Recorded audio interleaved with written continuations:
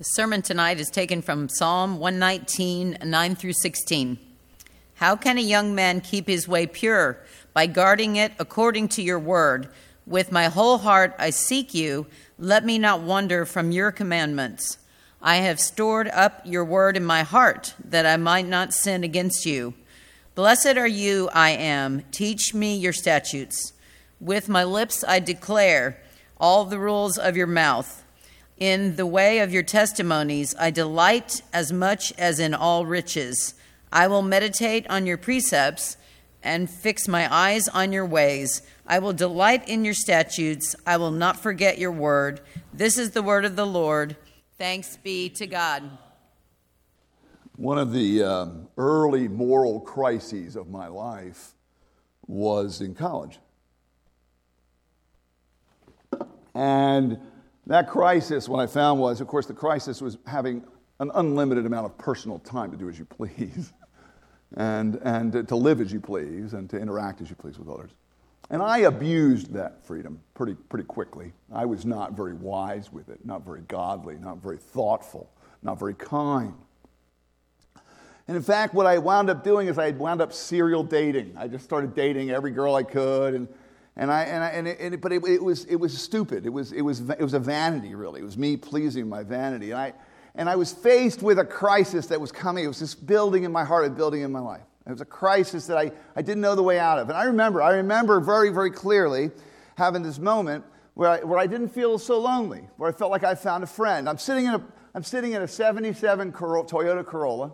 I don't know if you remember the Toyota Corolla stick shift. Not 77 Toyota Corolla with a hanging ceiling. The ceiling used to hang down. It used to make me so mad. Push it up, trying to get it out of your. I think I used staples eventually to try to stick it to the ceiling because I was so annoyed by it. I'm sitting down by the train tracks in Wheaton, and I was across the tracks. I had to get off campus. I went to sit somewhere where I knew nobody would bump into me or walk by me. I'm sitting in my car because I'm in a crisis. And I remember reading this. How can a young man keep his way pure? And that was the crisis. I knew that's what I was feeling. I knew that was my problem. And I had this moment, I'm reading it, and I was sitting there, and I'm alone in the car, I'm talking to God, and I'm like, and I read the text, and I immediately go, how? Are you going to explain this to me? Like, he's asking it, I want to know. And it was funny when I first heard it. I heard it as an existential cry. I heard it as a cry of his heart, like he wasn't sure there was an answer. Because I wasn't sure there was an answer at that time, right? But I had this moment where something different happened. Look, I like learning theology because I like being like trying to look smarter than other people. Isn't that shameful? What a shameful reason to learn theology and want to learn theology. I was reading this, and all I knew was whoever had said that some thousands of years later, whoever cried it out in Palestine, whoever erupted with that cry, how can I be pure? How can a young man? That at least somebody else knew how I felt. I remember thinking that, like he knew how I felt. He knew what I was feeling and thinking. Like he was embodying my own desperation. And I don't know, I felt like I had a friend. I'll meet him someday. I figure he's going to be in heaven. I feel like I had a friend in these words. A friend who wrote these things. A friend who's had some of the sick, sad struggles I've had and the doubts I've had about myself or about what God's plan is or what's possible. How can a young man keep his way pure? You're like, whoa. And so for me, I felt like I had found a friend. I was sitting there. What's interesting about this, it's kind of a funny problem in one sense, is that one of the things that really came to me as I was thinking about this is as that crisis was so aware, I was so wondering about my own sexual and moral and purity of my heart and my mind and my affections and all that. But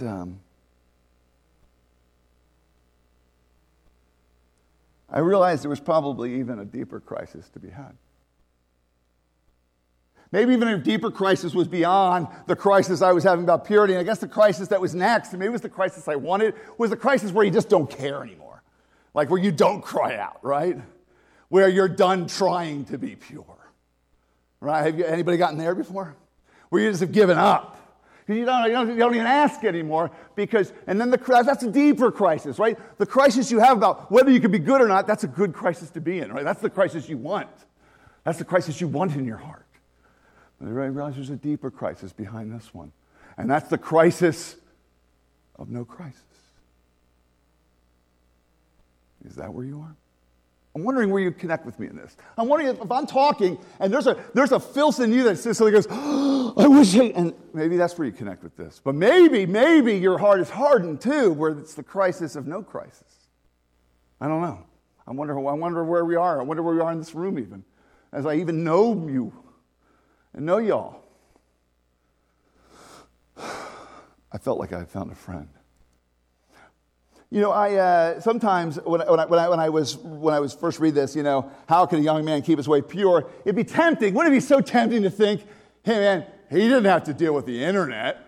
You know, come on. I mean, whatever crisis he was having, we've got it worse, don't we? And maybe we want to compare it. This is something we all get. This is a very bad habit we have, comparing crises with other people and figuring out if their crisis is legitimate or not. Do you do that? Do you all do that? Don't do that. It's sinful. It's awful. His crisis isn't as valid as mine. Oh, that's so ugly. It's so selfish. It's so self-centered. Don't have anything to do with that. It's not Jesus. But maybe you're looking at his crisis here. Where is his crisis? And I want you to hear something. I want you to hear something in the scripture. I want the scriptures to come right into bright light with you. Bright relief. You know, I can just picture a Jewish mom. She gets out, Mika, where are you? Oh, no, don't. And she runs. You see her running down the street. Because you know what little Mika's doing? He was out playing with the kids in the street of the town. Maybe it was Bethlehem, any of the little towns in Judah. You know why Mom was so eager? Because Mika was over next to the Asherah pole again. There's an Asherah pole in the middle of the town. Do you know why the mom was so upset that the little kids are playing in front of the Asherah pole? An Asherah pole in the Bible is an enormous sexual totem. And what the kids played in front of and what people worshipped was pornography. Pornography was your religion. You go to a temple, and instead of like, you see how this has 3 sticks? There's 3 stands like this? Sorry. Oh, no, it's on there anyway. But like in a Roman house, for example, every table leg and every stool leg would be a penis. Every single one. Mired in pornography all the time. Oh, sorry. Yeah, I'm sorry, bro. But I want you to get a picture of this, where worship was where you went to have sex. Now, if that was the case, I don't know how modern churches would compete. But you imagine if everybody else, that was what they were selling out there. Somebody's selling it, I'm sure. But the point here is that the ancients were mired in the problems of pornography much like we are. The religious exercise included going to see temple prostitutes. And the totems of sexuality were everywhere present, in the open. People weren't ashamed of them. They put them on display. How can a young man keep his way? You hear the cry now? Like he's living in a real problem. He's living in a real society which is neck deep in filth. Sound familiar? Sound like a place you've been? Does it sound like a place you live? And what I hear here is that the gift of despair here, this is a gift to him. This cry from his heart, how can a young man, this is a gift. Because this is something about how he is no longer focused on his own ability, is he? He is despairing of the possibility that purity lives in him. Right? What is this? This is the beginning of what real saving faith in Jesus looks like. And this man's got it thousands of years before Christ. Where the cry of his heart is, I can't do it. And what is that? It's the cry of faith. The cry for grace. Praise God. Oh, you see, this guy's got something on the ball. Yes, he lived in a situation much like us. Ancient pornography was omnipresent. It was on the walls of the towns. In graffiti and filth. But so I see a gift of a despair for him, but I see even a deeper gift. And this is where I want you to come to the text now. I see even deeper gift. I see an even deeper. I don't have a text in front of me. Yeah, I do. I see an even deeper gift. Take a look. I want you to see this. Verse 14, in the way of your testimonies. I delight. Yay! All right. Anybody at that level? No, not. Look at verse 16. I will delight. Delight. You know, the psalmist, this poet, he lives in a place just like us, and we hear him describing a faith like the one that takes us to Christ, where we give up our own works and our own goodness, and we trust him with how he can keep us pure. But there's a deeper gift here that he has. He loves God's word. He just loves it. He's delighted in it. It's like, you know what? He's just like Cedric. How many of you get texts from Cedric? He delights in God's word. He can't stop talking about God's word. He is in God's word. He reads God's word. There's something about God's word that arouses a sense of joy, delight, and earnestness. It's just delight. It's such a great word, isn't it? I mean, it's just fun and alive with joy. That's the greatest gift God gives him. It's this last gift, because that's the one I want you to want. See, I realize there's a crisis of having, you know, the purity crisis. How do you stay pure when there's so many temptations, so many distractions?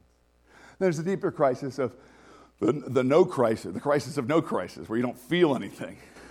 But I think there's a worse crisis still. You know what that is? Insensitivity, inability, coldness, retreat from the words of our God. That's the one I'm worried about. Where's your delight? Anything you delight in, I bet you do it. I bet you anything you delight, I bet you your days are filled with things you delight in. And I'll warrant that the scriptures are not a part of those days often. Sadly, right? And then I'm left with this point. Like, I'm here. How do I get you to delight in God? How do I do that? How do I get you there?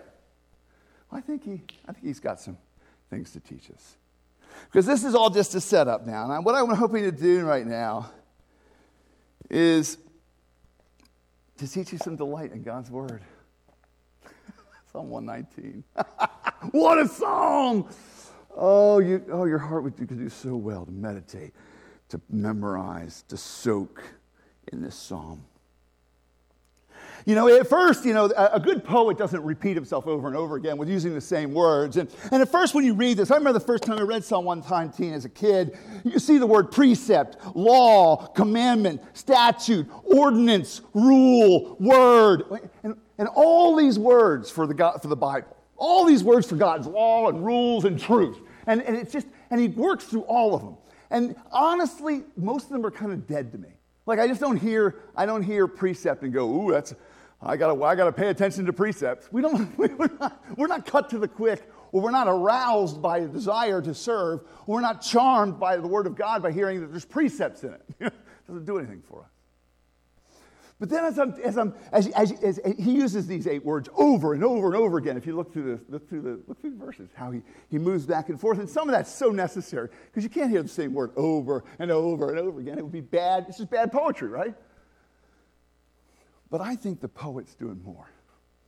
I think the poet is thinking under the power and influence of the Holy Spirit. I think the poet has a doctrine of the word. I think this poet is alive with the Holy Spirit to understand God's word. He's trying to impart something to you about the nature of that word in the words for it. Let's take the first one, the word debar. It happens in the first line. Look at verse 9. There's the word debar, the word for word. It's also repeated in the last line, verse 16. By the way, anybody remember how Hebrew poetry works? It doesn't rhyme. It likes to do A and Z. It does an A and Z kind of balance. It does beginning and end. That's a very classic Hebrew motif.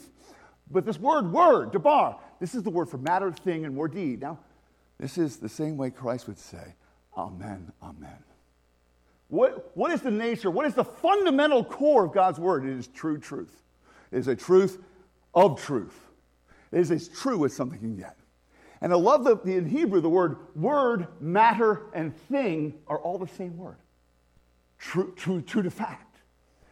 And what's one of the first things that we can embrace about what our God promises us in His holy word? It's true to fact. Amen. Like, it's true to fact. It's not without, it has no errors. It's true to facts. It is not a myth or a fairy tale or imaginative work. Remember, I tell you that many of us don't recognize the Scriptures genre because we're not familiar with it. We don't have a lot of fantastical nonfiction written in the modern world, do we? And that's essentially what the Scriptures are. They're nonfiction. They deal with the fantastical, but they say the truth. The next word is mitzvah is in verse 10. It's the word for commandment. And this word for command carries with it the sense of something authoritative, fiat. And 5% of the entire Old Testament is this: and the Lord said. And that's how many times that expression is in the Old Testament Bible. That's 5% of the entire Old Testament is just those words, and the Lord said. He commands, he declares with fiat. It's because he has said it, and it's an authoritative word. In verse 11, the word, now the next word is massaged. Now this is not merely the command, but it's the command with promise. It's translated word, because nobody knows how to translate this word, imra. But it's when Paul says, all the promises are yes and amen in Jesus. It's the idea that the word is fulfilled as a promise. What did Christ say? Don't think I came to abolish law. What did he come to do? I came to fulfill it. It's that same idea. All right, what have we got right now? True to fact, declaring with power from on high in a sense of fiat and authority, married with promise. And the echo of promise and the reality that every law will be fulfilled. That's a promise from Jesus to you. Is the fulfillment of the law. Praise him. And verse 12 and then again verse 16 is the word that's translated statute. Well, what do you think statute is? My mom used to say that it was one of her favorite jokes when she would see a marble effigy. And she'd look up and she'd go, "Hey, statue?" Anyway, my mom thought that was very funny. "Hey, statue?" So, you remember that, Luke? No, you don't? I do. Something engraved permanently. What did Christ say? Heaven and earth will pass away, but my words will never pass away. Permanence. Eternity to the words themselves. Do you get now that the poet is cleverly working in what? He's working in all of the ideas of the Bible that are there. Keep going with me. The next word, verse 13, is that of a decree. Something that's a decree, a fair and just decree. His words are fair. Calls all men everywhere to repent. Nobody's accepted, right? We're all sinners and we all need grace. We are all saved by grace and that by faith. The allness makes sense.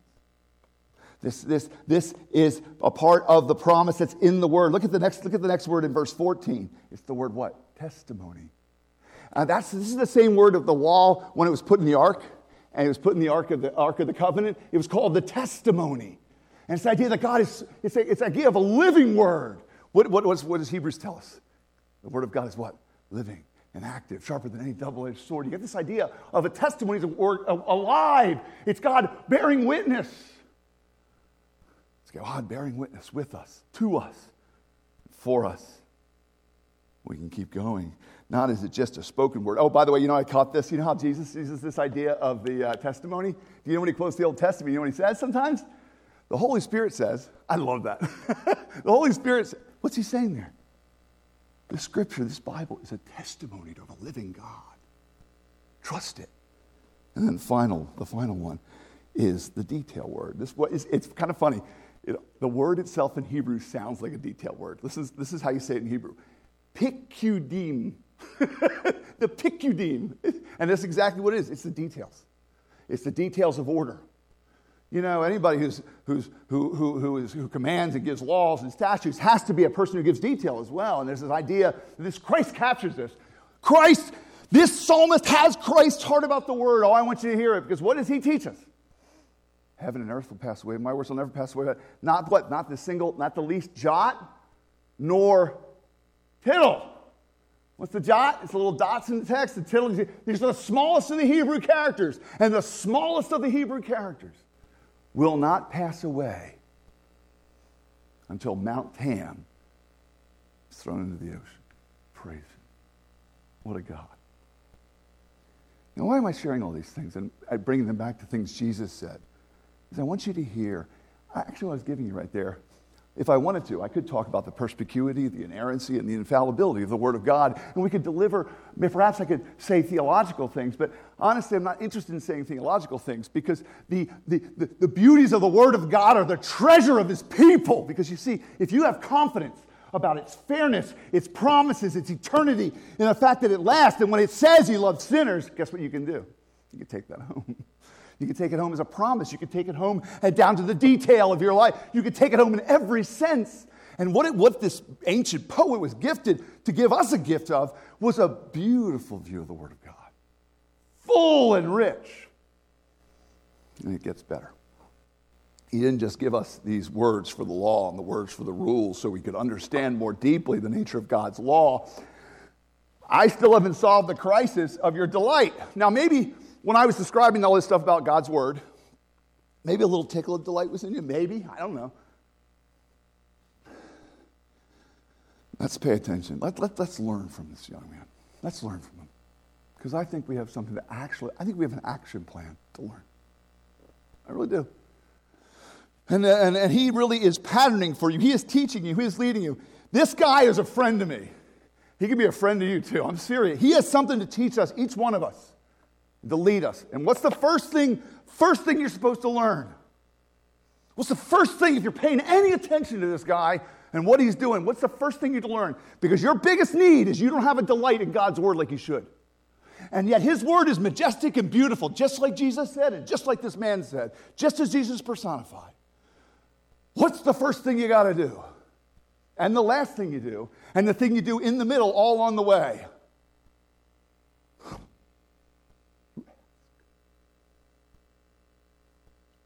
Every verse. How many asks does he do? How many asks are in there? I think there's at least 10 or 15, 10, 11, 12, depending on how you count them, depending on how you reckon the actual requests. But it's everyone. Hey, I want that. Hey, I want this. Hey, I want this. Hey, I need that. Hey, I need this. I need life. I need you to bless me. I need you to lead me. I need you to teach me. I need you.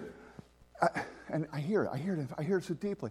And you know, it's funny because that is the heart of faith. The heart of faith that asks is saying, I have nothing. You have everything. Can you please give me what I need? That's the heart of faith, right? And the faith in Christ always going to become a faith of asking. And what this guy is teaching you is you should ask, and then you should ask again, and then you should ask again, then you should ask after that. You should keep asking, and then you keep asking, and then ask again. And then when you're done with all that asking, you should ask again. And then you can start over again. Jesus teaches us we are forbidden to say prayers in repetition in order to get Him to do something. Like you're not allowed to do this. You're not allowed to just go, God have pity, God have pity, God have pity on me, and say that like 1,000 times in order to get God to move some piteous way towards you, right? Or He was moved to pity. Yeah, that's what the Tibetan prayer flags are. When you see a Tibetan prayer flag, there are a bunch of them down on Harrison, down near the site class we were at, Alex. There's a bunch of prayer flags down there for a while. Anyway, every time a prayer flag snaps in the wind, the idea is whatever's written on that flag has been said as a prayer.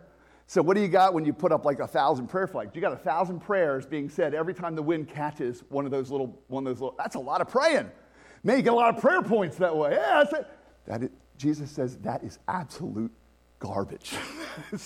God is not a puppet pulled by and manipulated by us like that. No, but he does tell elsewhere about a woman who was so annoying, is such a persistent, annoying person that the judge, who didn't care about her case, didn't care if she got what she wanted, didn't really care about anything but getting a good night's sleep.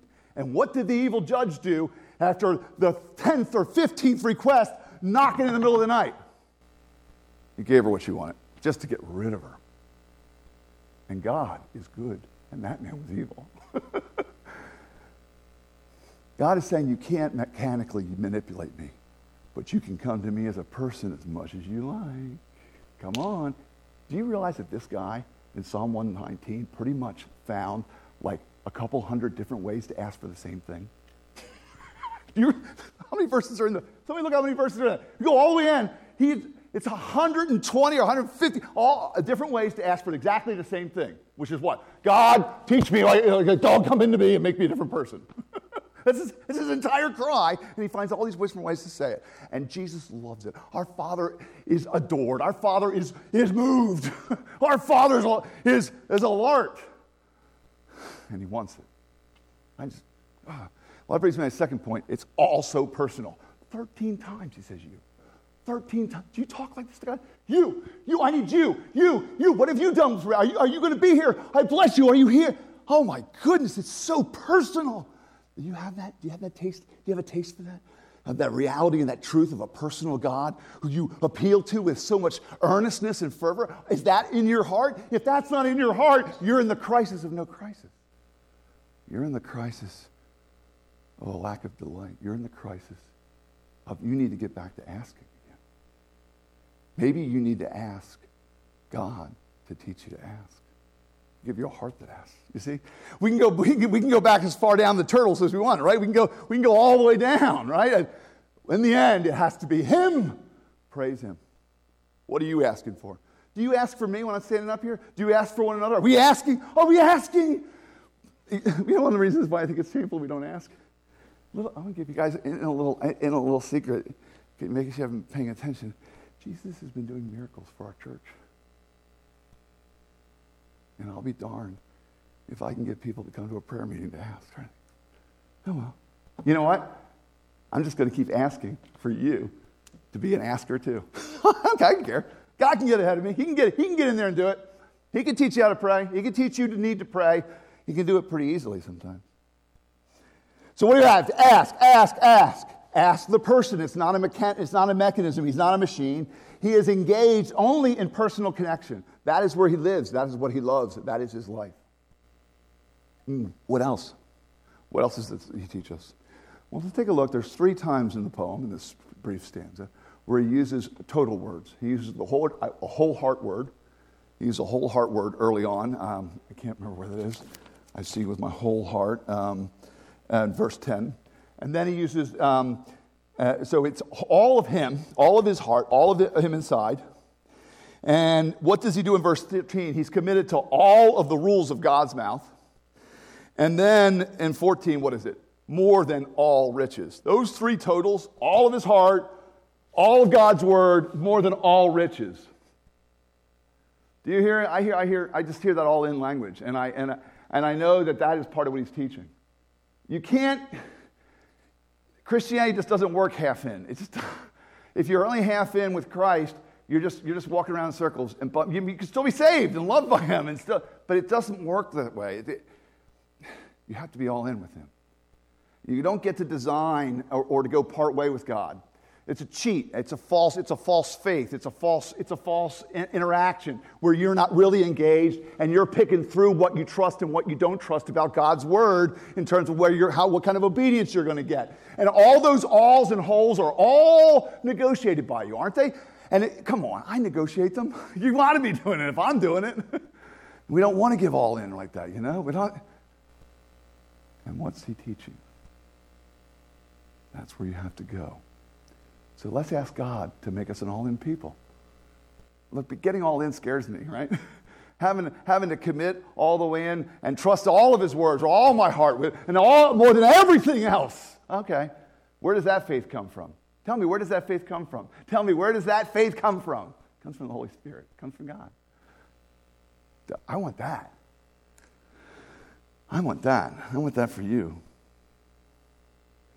We can keep going, but I want to go to the last at the very end now. And that's the last 2 verses. I will meditate. I will fix my eyes. I will delight. I will not forget. You know, back in verse 11, I have stored up your word in my heart. Now look, there is an incremental way that God gets all of you sometimes. It takes a while for sometimes to God get all of us. Because we hold back. We play games. Do you remember in Revelation where it says, "Behold, I stand at the door and knock"? Right? "Behold, I stand at the door and knock. If anybody would have supper with me, invites me in, I'll sit and eat with him. We'll have, and I'll live with him, make my home." Classically, that text, that image of Christ knocking at the door. In fact, I remember the church I grew up. I can remember the door. There was not beautiful, a rather hideous piece of art behind the pastor, and Jesus is standing at like this little garden door knocking, and it said, "Behold, I stand at the door and knock," and it's like ivy covered, like an ivy covered trellis around the door, and everything's like, it's really pretty, Victorian, and he's knocking. You know, that's often used evangelistically, but that was in a letter to Christians. It's the believers who are being told to invite Jesus in. Isn't that weird? I think that's really good for us to hear, isn't it? Because what I hear in this man is that doubling down, the doubling down, to do whatever I fix my eyes, hitting my word in my heart, feasting, pursuing, I will. I hear hunger and desire that's willing to cry out and worship. "Bless me, O Lord." I see it. I feel it in my bones. It's all there. It's joyful and it's joyous. And that's what I want you to walk into. As we were talking, Caroline and I were talking about reading the Word together, and I was sharing with her some of my patterns when my heart's real, I can't get into the Word. I have a habit. I have a practice. I'll do my blitz read. I do a blitz read of a chapter, or it has to be shorter. A blitz read. I read it 2 or 3 times quick. Just read it through. So I've read it through, and then I stop.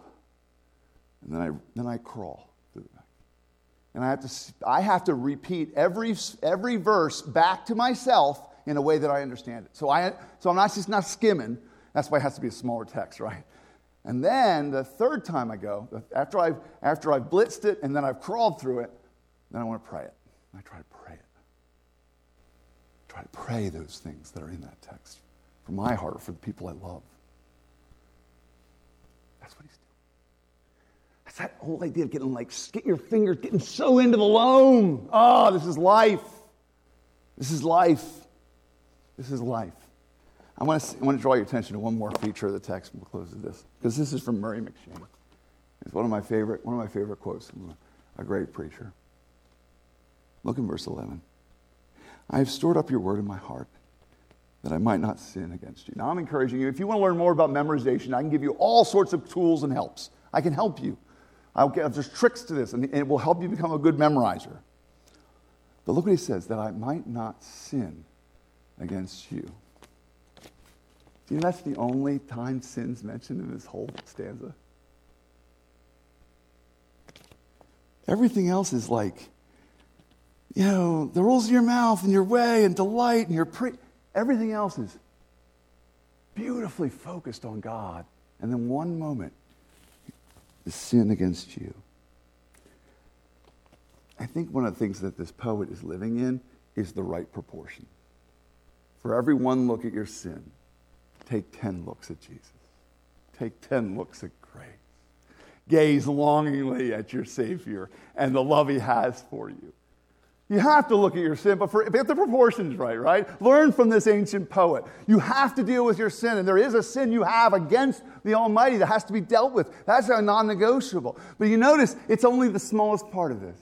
Because this is a poem dressed with longing, expressing the deepest desires of a man's heart, and God made those desires for him. And I guess, we're probably as far on the other, actually we're further on the other side of Jesus than he was on that side. But, man, don't you feel like maybe we found a friend? Somebody we can learn from? I don't feel quite so alone with the question, how can a person keep their way pure in this world? I feel like I have an answer. Let's pray. Oh, dearest Father, I thank you for your words. I thank you speak to people. I thank you that you would tell humanity who you are and how you love. Well, thank you that you would, that this man, I thank you for this man's testimony. Father, I've been thankful ever since I remember sitting in that car. Because I knew your word was for me. It had people like me in it. And he had hope. He had hope that you could do things. You're not a liar, Father. That means that hope is real. And I want to walk in it. You know, I've asked you this question for years. How can a man like me ever be pure? And I hear the answer. And I'm asking. I'm asking even when I don't understand what purity is sometimes. I'm still asking. Because I know you can teach me those things. You can teach all of us. I'm going to ask again, Father. I'm asking for all these folks. And right now I'm going to ask for their asking. You know, Father, we do ask that you would create a great work of prayer in our church. Why not? It would be a great testimony against this age. Do a great work of prayer among us so that Jesus can be glorified. And so that we can have this delight that this young man had. And not just delight, but to walk in this joy with you. I think he says later, I run the path of your commands because you have set my heart free. Yeah, Father, that's what I want. I ask for it in Jesus' name. Amen.